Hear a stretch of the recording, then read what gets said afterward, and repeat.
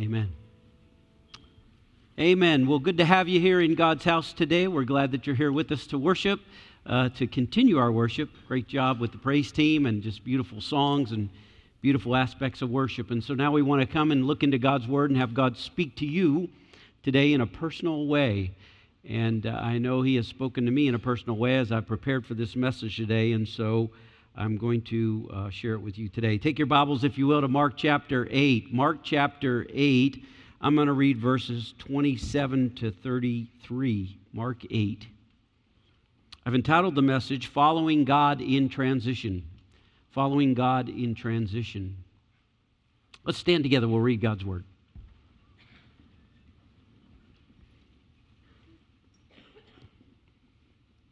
Follow along as I read verse 27. Jesus went out along with his disciples to the villages of Caesarea Philippi, and on the way he questioned his disciples, saying to them, "Who do people say that I am?" They told him, saying, "John the Baptist," and others said Elijah, but others one of the prophets. And he continued by questioning them, "But who do you say that I am?" Peter answered and said to him, "You are the Christ." And he warned them to tell no one about him. And he began to teach them that the Son of Man must suffer many things and be rejected by the elders and the chief priests and the scribes and be killed, and after 3 days rise again. And he was stating the matter plainly. And Peter took him aside and began to rebuke him. But turning around and seeing his disciples, he rebuked Peter, and he said, "Get behind me, Satan, for you're not setting your mind on God's interests, but on man." You may be seated.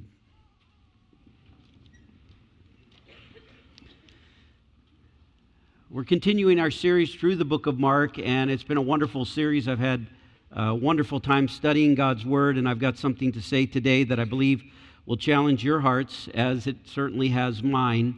And I wish I could say a lot of this is conquered in my life, but it's definitely not. The disciples here were motivated to literally leave Orthodox Judaism. They were willing to walk away from everything they'd known, the whole religion of Judaism, and they were willing to leave it. And they were willing to face the ostracism of following Jesus. And so the reason they did that is because they believed Jesus when he said he would set up the kingdom of God. And so they were interested in this kingdom of God, because Jesus even came in Mark 1 and said, "Behold, the kingdom of God. Repent and believe." And that's exactly what they did. They repented and believed because they believed by that statement Jesus was coming to set up a kingdom on this earth. He was going to eventually do that, but he wasn't going to do it in their lifetime. And so they didn't quite get that because they believed he was going to be a king set it up on this earth, and therefore the Romans would not be in rule. They would be back in control, and they would be right-hand man to Jesus in the kingdom of God. Now, that was Act 1. That's Act 1 completely, where they see the kingdom of God coming and being set up. The problem with Act 1, we're in Act 2 today. The problem with Act 1 is they could see the crown, but they couldn't see the cross. They could see the crown, but they couldn't see the cross. In other words, they could see the kingdom coming, but they could not see the cross that was before them. And they're following Jesus in anticipation of the crown in Act 1. But now we come to Act 2. And what's happening in Act 2 is he's leaving the Sea of Galilee, and now he's going to go on the way to Jerusalem. So it's in 3 parts. Sea of Galilee is the first part of Mark. The middle part is on the way to Jerusalem. And then the third part is Jerusalem. And so here is the beginning of Act 2 today. And in the beginning of Act 2, Jesus talks to them on the way. That's the key phrase. You'll see that repeated several times in chapter 8 through chapter 12. On the way, because he's on his way to Jerusalem, and he's in transition. They didn't quite get that, and so now they had to learn how to follow Jesus in a fog. That's the best way I like to say that. They had to learn how to follow Jesus in a fog. The real test of your faith is, can you follow Jesus in a fog? When you cannot see your way clearly, can you follow Jesus? And that's kind of where I'm going today with this. If everything's okay in your life and your bills are paid and all is okay and all in order, you don't need faith. But when you need faith is when you follow Jesus and he's going to have you walk with him in a fog. and you're not going to understand what he's doing in your life. That's the hard time to follow Jesus. God did not do what they expected him to do. And boy, if that isn't true of my life and your life, you just have to live a few years to see that. And you start to learn it somewhere in those teenage years, and then in the older years, you begin to see that a lot of this doesn't make sense. A lot of this doesn't make sense. Can you follow Jesus when he doesn't do what you want him to do? Can you serve him in disappointment? Can you serve him with a broken heart? Or harder yet, can you say like Job, though he slay me, yet will I trust in him?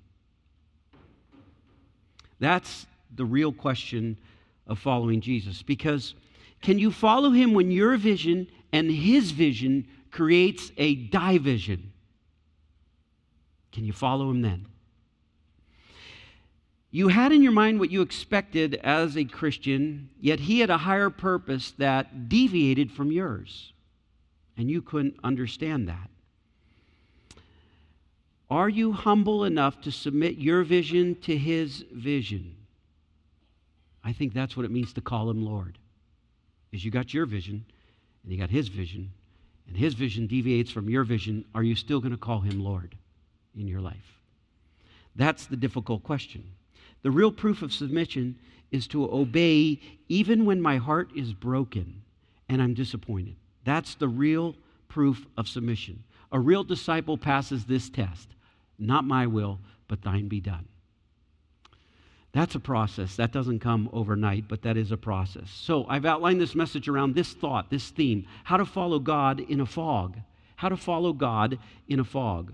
All right, I'm going to give you 3 points. Here we go. Number 1, start with your baseline personal conviction and confession about God. Your baseline personal conviction and confession about God. That's where everything's got to start, where you make this confession and you have this conviction about God. Because once you get that in place, everything from that point on can fall into place if you'll let God do it. But it's very hard sometimes to do that. So in this particular passage, it says that Jesus went out along with his disciples to the village of Caesarea, and on the way, there's the phrase, on the way. It's the first time it's mentioned in the book of Mark, on the way. So he's going to leave Galilee, never return there, and he's going to make a trip down to Jerusalem. So on the way, he went to the villages of Caesarea Philippi, verse 27, and on the way he questioned his disciples, saying, "Who do men say that I am?" All right, we're going to start right here. Jesus leaves Galilee, the Sea of Galilee, where he's done all his ministry through Mark 1-8. And now he says, we're going to Caesarea Philippi. Now, the only problem with that is Caesarea Philippi is 40 miles north of the Sea of Galilee, and then you've got to trek back those 40 miles down along this Jordan River to get down to Jerusalem. So you have to ask yourself the question, why would he go up 40 miles north and take his disciples to a Gentile town, Caesarea Philippi, and in that Gentile town, he would ask them one question. After he asked them the one question, he would leave and head down to Jerusalem. That's a long hike. Why don't you just ask me the question right here in Galilee, okay? But he doesn't do it that way. He literally does it on the way. He takes them to Caesarea Philippi. This is the first place he chooses to start the journey of on the way. So you have to ask yourself, why does he choose this town? This is where he's going to begin his suffering predictions. Some writers call it the passion predictions of Jesus, his passion to suffer. And so he takes them to Caesarea Philippi to reveal this stuff to him. Now, what is it about Caesarea? Number 1, it's where Herod built and dedicated the temple to Caesar Augustus. Now, I'm going to show you kind of an overlay, a recreation of what that would have looked like in this town. I've been to Caesarea Philippi, and it's where Herod created and built this huge temple, and he did it from to the left side. You see, that's the temple of Caesar Augustus, and behind it is this huge opening into the base of Mount Hermon. And so this was a kind of unusual place back then, but I'm just going to mention a few things about it. First of all, this is the place where they came to worship the supreme deities. They believed all the Roman gods lived in this town of Caesarea Philippi. And so Herod builds this temple for Caesar Augustus because what he's saying is Caesar is Lord. Caesar is Lord. He's the Son of God. That's the way they saw it as Romans. Okay, so he takes them to this place that they would have never gone to because they would have seen that as a very ungodly place. And number two, the second thing I want you to see about this place is it's a haven of demons. It's literally in the Scriptures called the gates of hell. The gates of hell being, this is where it is today without that rendering recreation. That's the gates of hell. It has no bottom in the ground there, and it was a place where a lot of worship went on. This reeks of demon worship because of human child sacrifices. That's where they would make them, down in that little hole there. And it's a very wicked place because you'd give your firstborn. If you gave your firstborn in death and you sacrificed your firstborn, it's your highest level of sacrifice because you gave the thing you love the most, your firstborn. Maybe not love them more than your other kids, but you would show some high sacrifice to say, I'm dedicated to you, God. And that's what they did there. And so it reeked of demonic obsessions and possessions. It was a very evil place. The third thing I want you to see about this town, it is where the Jordan River begins. Now, that may not mean much to you right here, but you're going to start to understand the Scriptures when you see this. When he says on the way, he starts at the beginning of the Jordan River in Caesarea Philippi, and he goes down along that riverbed and goes to the main road that follows the Jordan River down to Jerusalem. And that's important to say because the word Jordan, the Jordan River, it means in the Hebrew judgment. So Jesus has gone to the Sea of Galilee. Now he's going up to the start of the Jordan River. And on the way, he's taking the path of judgment to Jerusalem. That's the idea of the text. Okay, so that kind of sets the background of the text for what's going on here. So in Caesarea, there's all these gods, all these demons. Caesar is Lord. And Jesus decides to interrogate his disciples there and ask them, who do men say that I am? What's the scuttlebutt? What's the gossip? What's everybody saying about me in Galilee?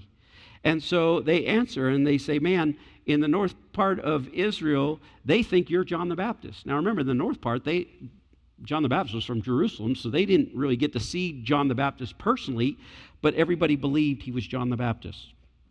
Others say, Elijah, you're the prophet who never died, and you've come back now to life, or not come back to life, but you come back and returned to this earth because you were caught up in a chariot of clouds.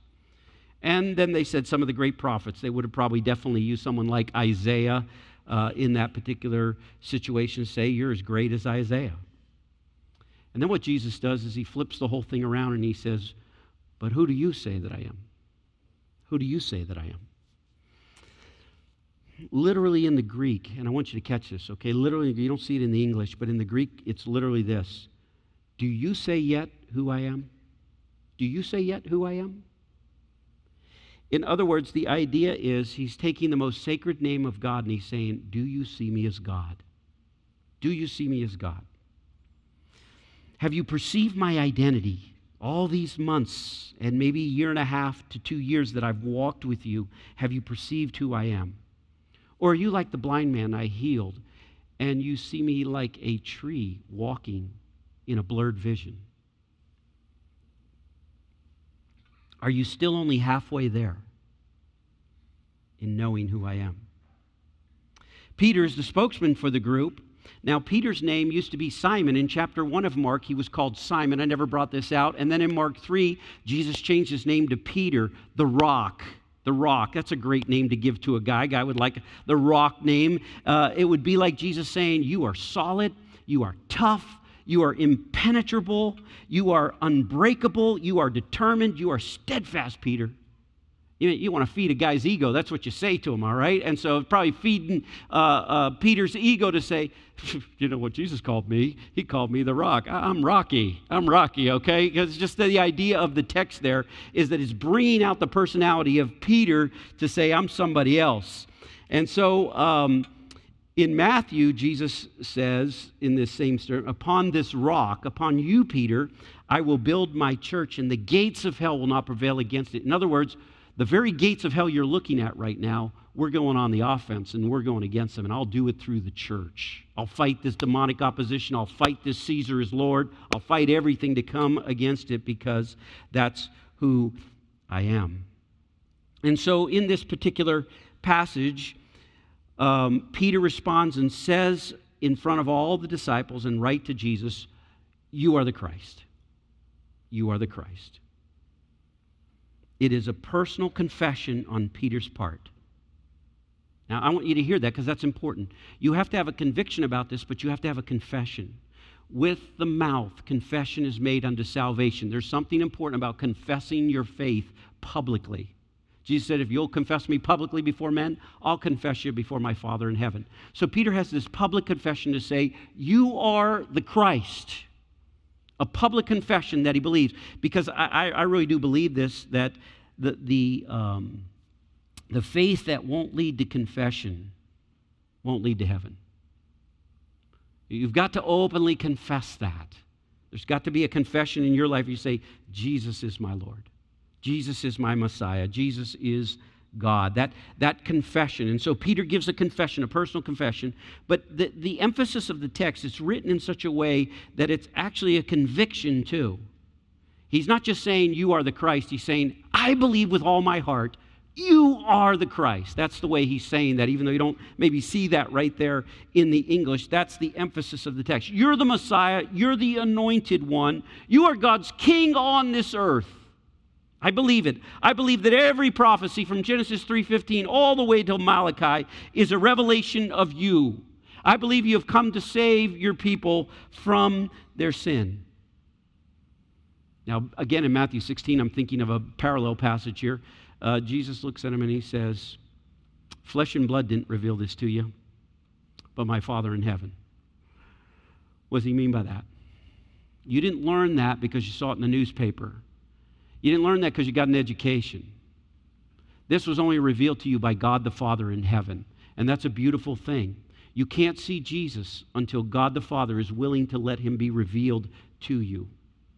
And once he reveals himself to you, you see it very clearly. And that's kind of what's happening here in the text, is that what Jesus is saying to Peter is, Peter, you have an incredible opportunity because I've been revealed to you and God the Father has permitted it. God has let you see the Son. I'm telling you, if that's your experience and you have seen Jesus Christ as the Son of God, that is a priceless treasure, the Bible says. That is the pearl of great price, the Bible says. And if that's all you get in your life and you never get another blessing, you've got the greatest blessing there ever is in this world. If God doesn't do one more thing for you, you have got the greatest blessing just to see the pearl of great price. That God the Father would reveal him to you, that you need to be saved and you need to claim him as your Lord and Savior and see Jesus as God. That's an incredible gift. All right, so that's number one. All right, that is number one. There has to be a personal conviction and confession in your life because that's going to be your baseline need because you're going to face some things that are going to be difficult. But once you have that in place, you can move forward. All right, number two, prepare for the unexpected setbacks in your Christian life. Now, it says in verse 30, after Peter says, you are the Christ, Jesus says in verse 30, and he warned them to tell no one about him. These phrases in the Bible over and over. He warned them to tell don't tell anybody, don't tell anybody. Jesus is like into that everywhere he goes, even with his own disciples. You'd think he would have said, you finally hear me, you get me. That's what, I would have been like, wow, you get me. And Jesus doesn't say that at all. He strictly commands them. That's a command there. Don't you tell anybody. So you have to ask yourself, like I had to ask myself and figure this out, what is he doing here? What Jesus is doing with these disciples is he realizes their confession is one-sided. It's one-sided about who Jesus really is. Now, what Peter said was true and it was full of faith, but it leaves out a key piece. It leaves out a key piece. In other words, I don't want you going out there and asking people to follow me without understanding the other side of being a follower of Christ. So he's going to give them the other piece that he's never given them in Mark 1-8, and now he's going to tell them this is the other side of following Christ. And if you're going to follow Christ, this is exactly the pathway that's going to be for you. All right, what's the other side? Jesus explains it, verse 31. he began to teach them that the Son of Man must suffer many things, be rejected by the elders and the chief priests and the scribes, and be killed, and after 3 days rise again. So Jesus says 4 things. Let me give you the other side of what it means to follow your Messiah. This is what's going to happen to me. I must suffer. I must be rejected. I must be killed. And I must rise from the dead. Now that's pretty straightforward. Jesus sets it not as a possibility. Well, maybe I'll die. Maybe I'll suffer. Maybe I'll be rejected. No. I must suffer. I must be rejected. I must die. And I must be raised from the dead. To the disciples, that would have been a total shock. They would have been sitting there saying to themselves, you got to be kidding me. You must suffer. You must be rejected. You must be killed. And you must raise from the dead. Yes, that's right. See, it's the language of necessity here. And I want you to get this. When you use the word must in front of something, it means there's no other options. You must go with me now. This is what I must face. There's no other options. And why is that? Why is Jesus so intense about this? Because the Father's plan for the world, is determined that His Son would stand in the place of His people. That's been God's plan before the foundations of the earth. That He would vicariously, He would be a substitute and suffer for His people.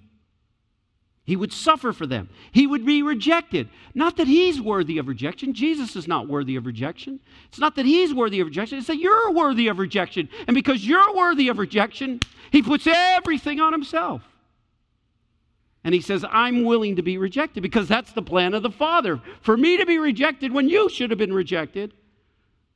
But I will be your substitute. I will take your punishment for sin. I will take your death. I will take your hell. I'll take it all. If Jesus is to save His people, that's the necessary plan. I must suffer. I must be rejected. I must be killed. And I must rise from the dead. Now, this would have shocked them. The question you have to ask is, why would this shock them?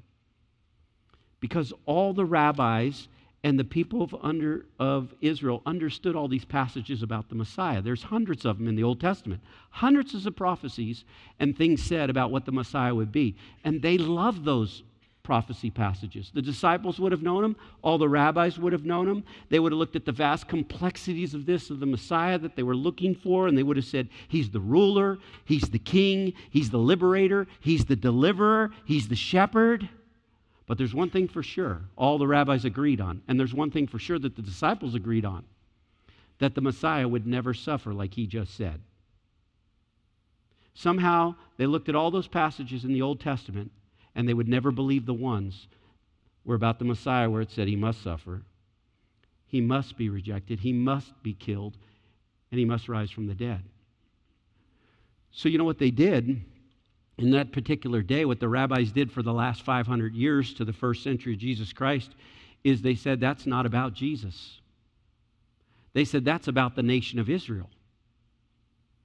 Those suffering aren't about Jesus, because no leader, no ruler, no Messiah is going to suffer. That's humiliating.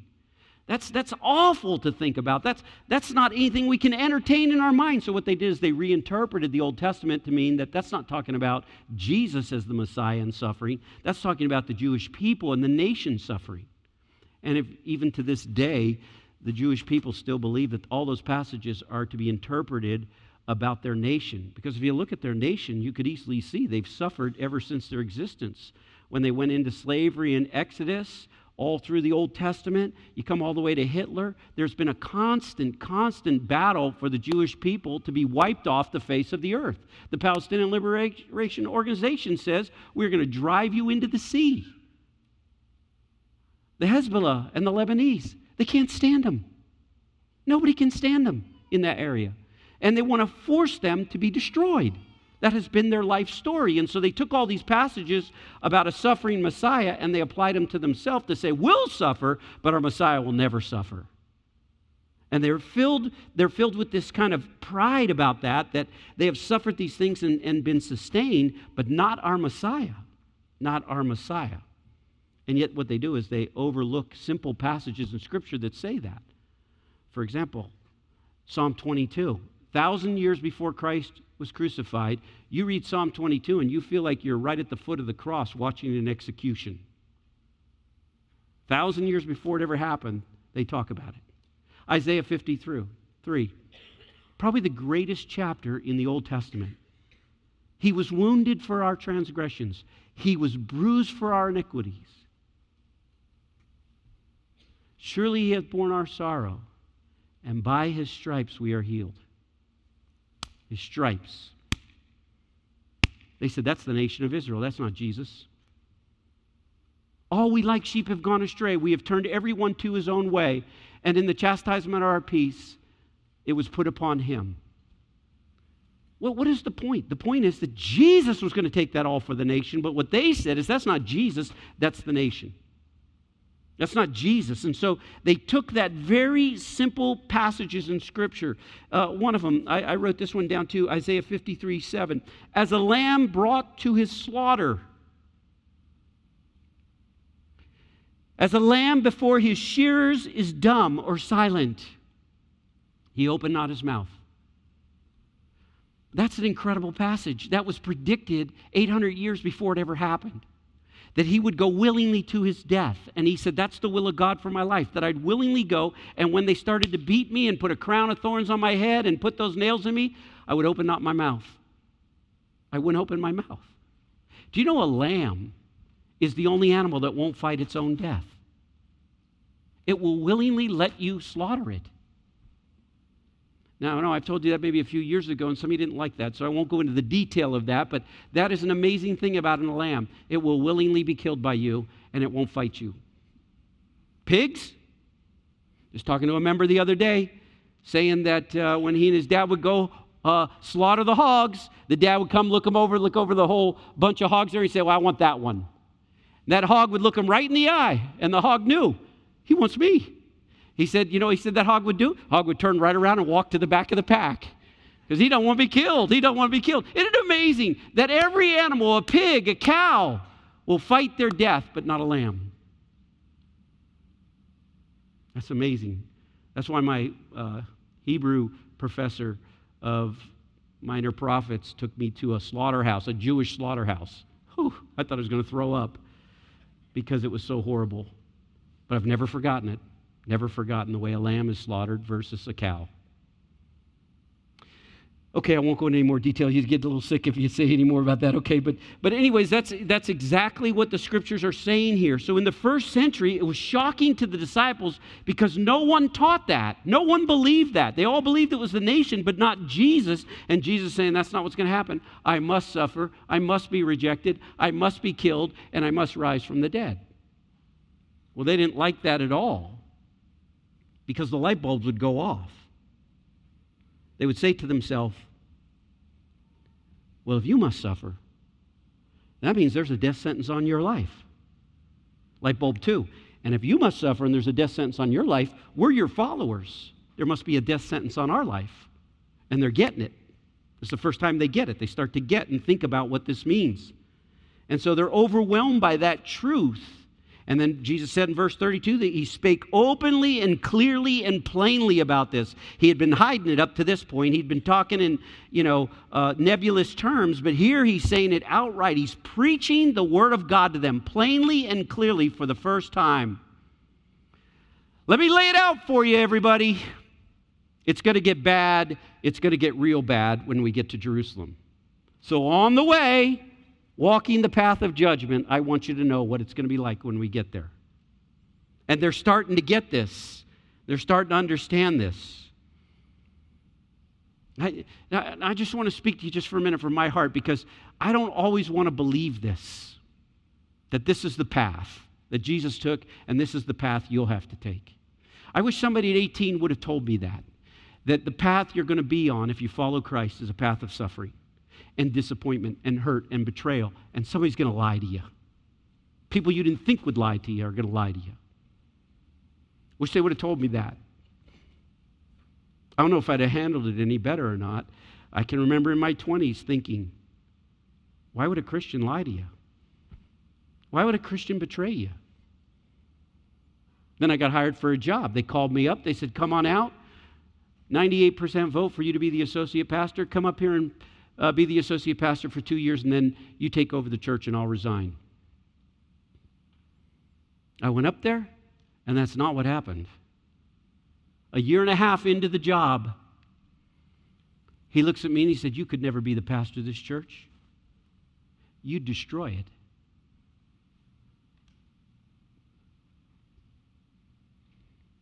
He lied to me.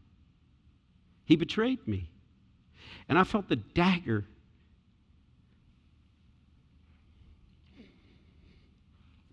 go through my heart. And you know what I wanted to do? I'll tell you what I wanted to do at 26. I wanted to run. I wanted to hide. I wanted to get away from anything ministry. Anything ministry. I had no idea. God, you'd put me through this. You'd allow me to go through this. You'd set this up for me. Well, God, if that's the way you're going to treat me, I'm going to run. And run I did. I ran to the Mile High City. I moved there. My wife was worried to death about me. She thought I was having an affair, running around on her because I was so messed up. I was so depressed. I had never failed in such a way in my life like I failed when I was 26. One of the hardest times, if not the hardest time in my life. So I went out there and I told everybody, I'm just going to get some more training and counseling. That's what I said with my mouth. But in my heart, I was running and I was hiding. I was running like Adam because I was ashamed. I was running like Jacob because I was scared. I was running like Hagar because I wanted to die. I was running like Elijah because I was depressed. I had never been depressed in my whole life. I never got depressed. I was happy-go-lucky. But when depression hit, I didn't even know what to do.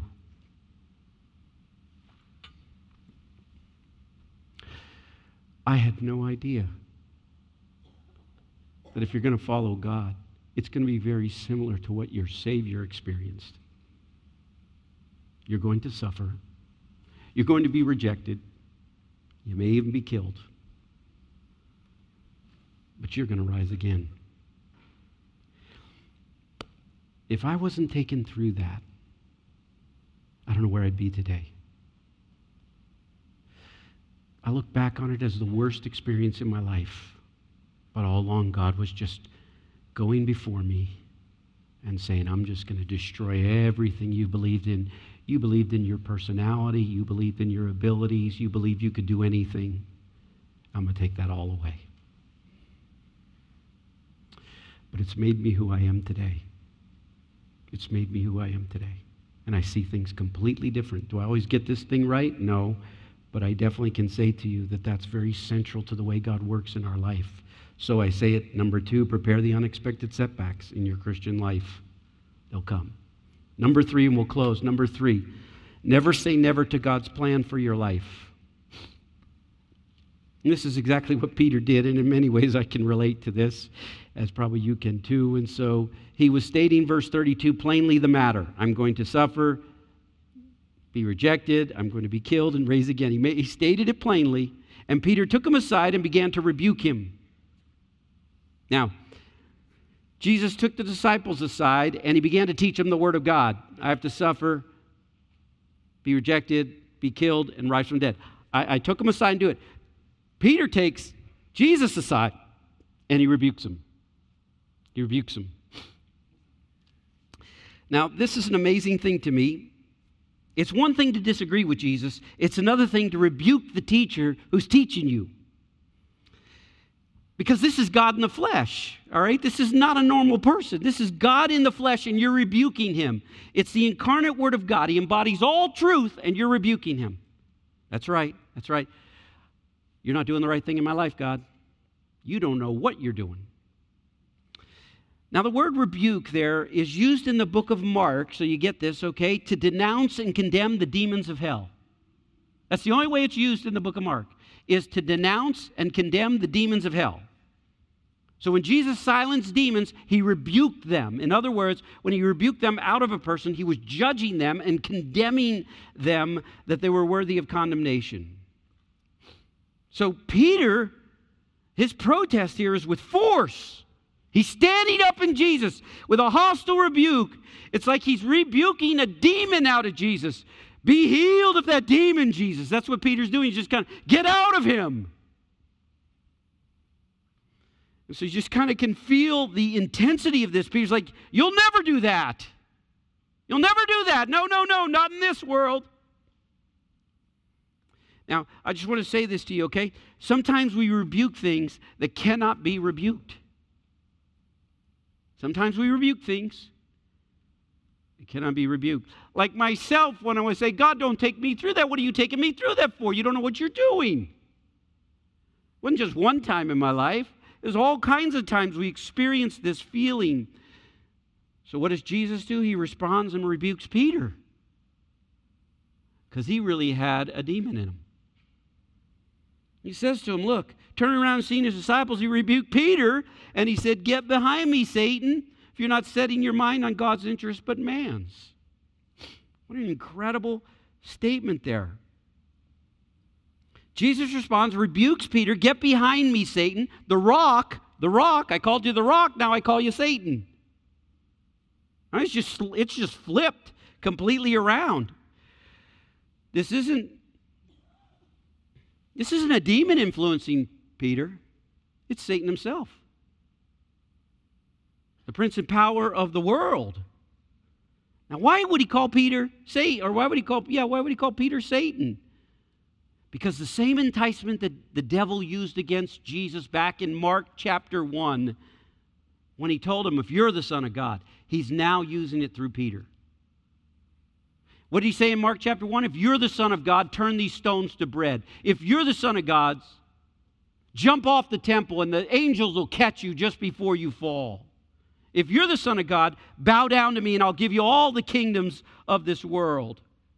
All these temptations had at core, and that's what I want you to understand today, all these temptations had at core was a promise of a kingdom to Jesus without pain, without suffering.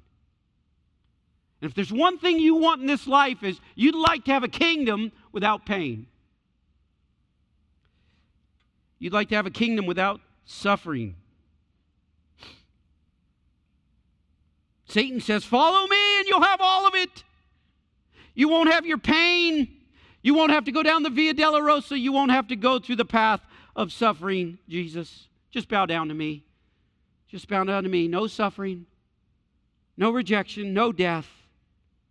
You can live your life on a high.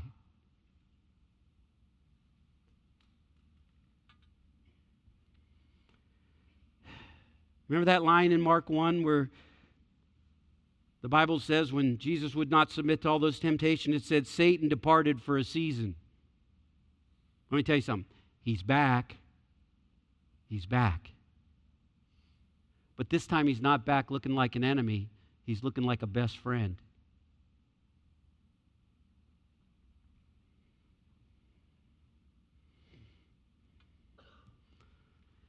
He returned to seduce Jesus with a cheap way to glory through his closest friend, Peter. Peter says, you are the Christ, but Christ can't suffer. Get that straight, Jesus. Now, I want you to notice how Jesus evaluates his friends, all right? This is important. This is how Jesus evaluates his friend. Jesus evaluates his friends not according to the flesh, but according to the Spirit.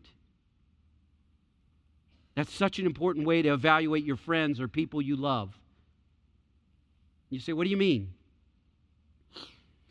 What did they manifest at that particular time? That's how Jesus evaluated them. You are the Christ. Man, you got that from God. You'll never go to the cross. Satan's talking through you now. Same guy. He loved them both the same, whether he was right or wrong. He loved them just the same. But he had a way of being influenced in his life. Jesus saw when Peter was discerning and solid like a rock, but he saw Peter when he was unstable and had no discernment. And he called him out on it without changing his love for him. Do you know what spirit your friends are in? Do you know what spirit your loved ones are in? walking with them from moment to moment in life? Are you mature enough to say, that's Christ in you speaking right now? Or are you mature enough to say, that's Satan speaking in you right now? Now, don't literally do that, okay? Don't go home and say to your wife, that's Satan speaking in you right now. That's not going to go well, okay? But do you have the ability to discern what people say to you? If I was treated the way you were treated at that job, I'd walk out. Now, is that God or is that Satan? Can you discern that? Or is your friend going to feed you what you want to hear?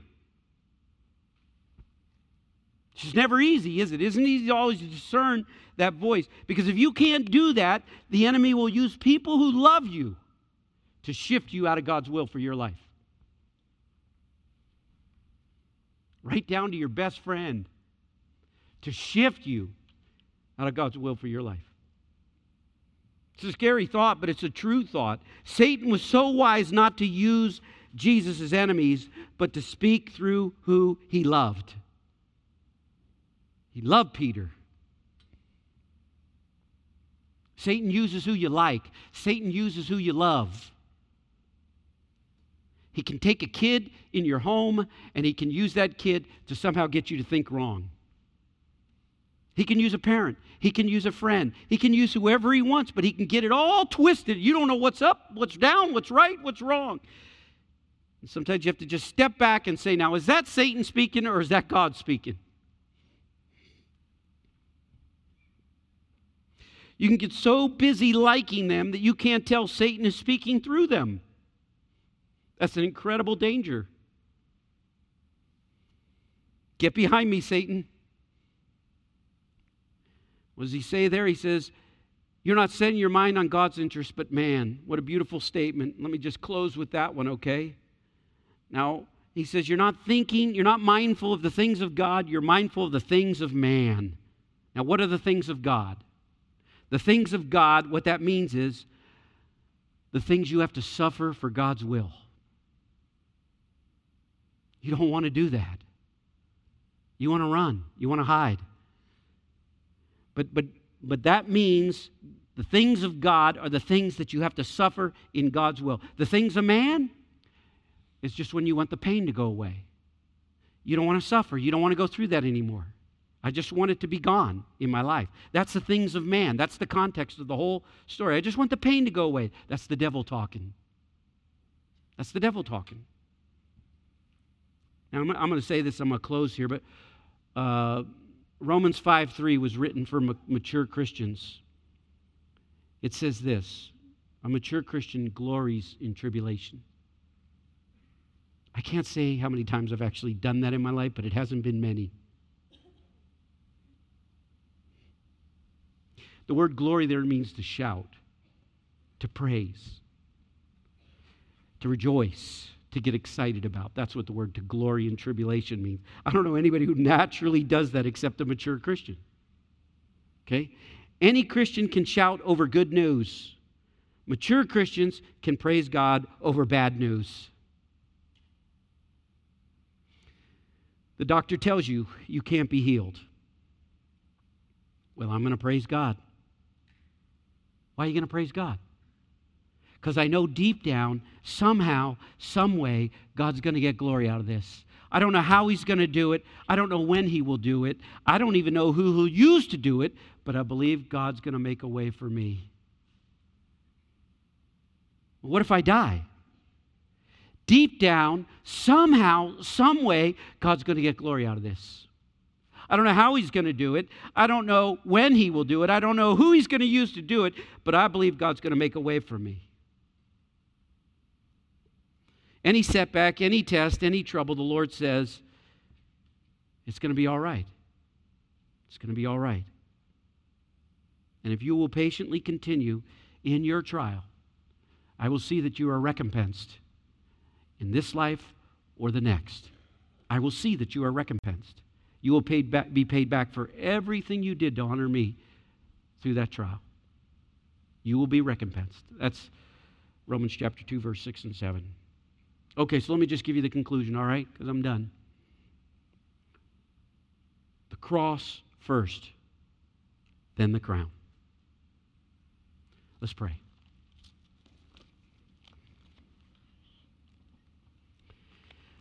Father, we just come before you for this moment.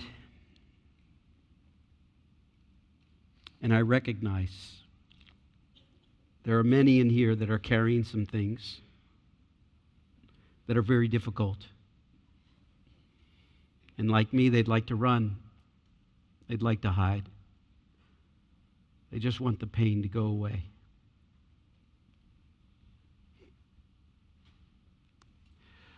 And they're carrying some things that are very hard.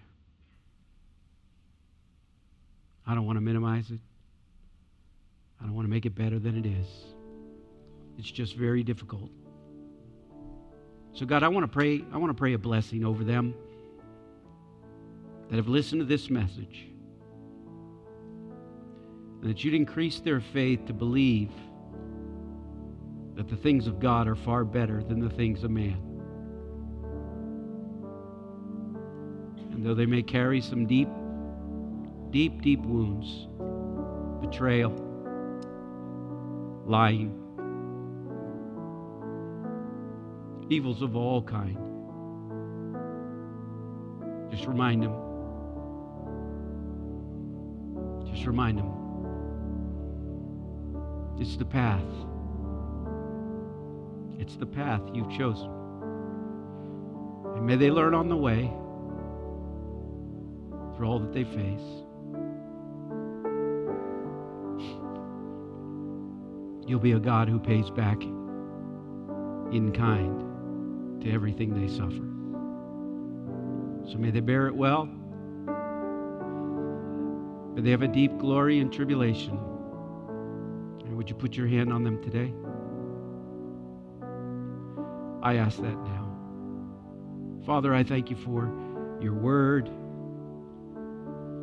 to be a guide to each of us. God, we pray that you'll be honored here today. May we be able to go away and say,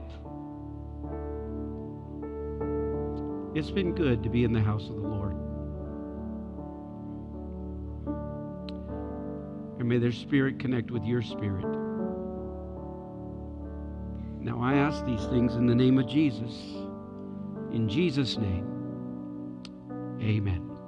Amen. Let's stand to our feet. Praise team's going to come this morning.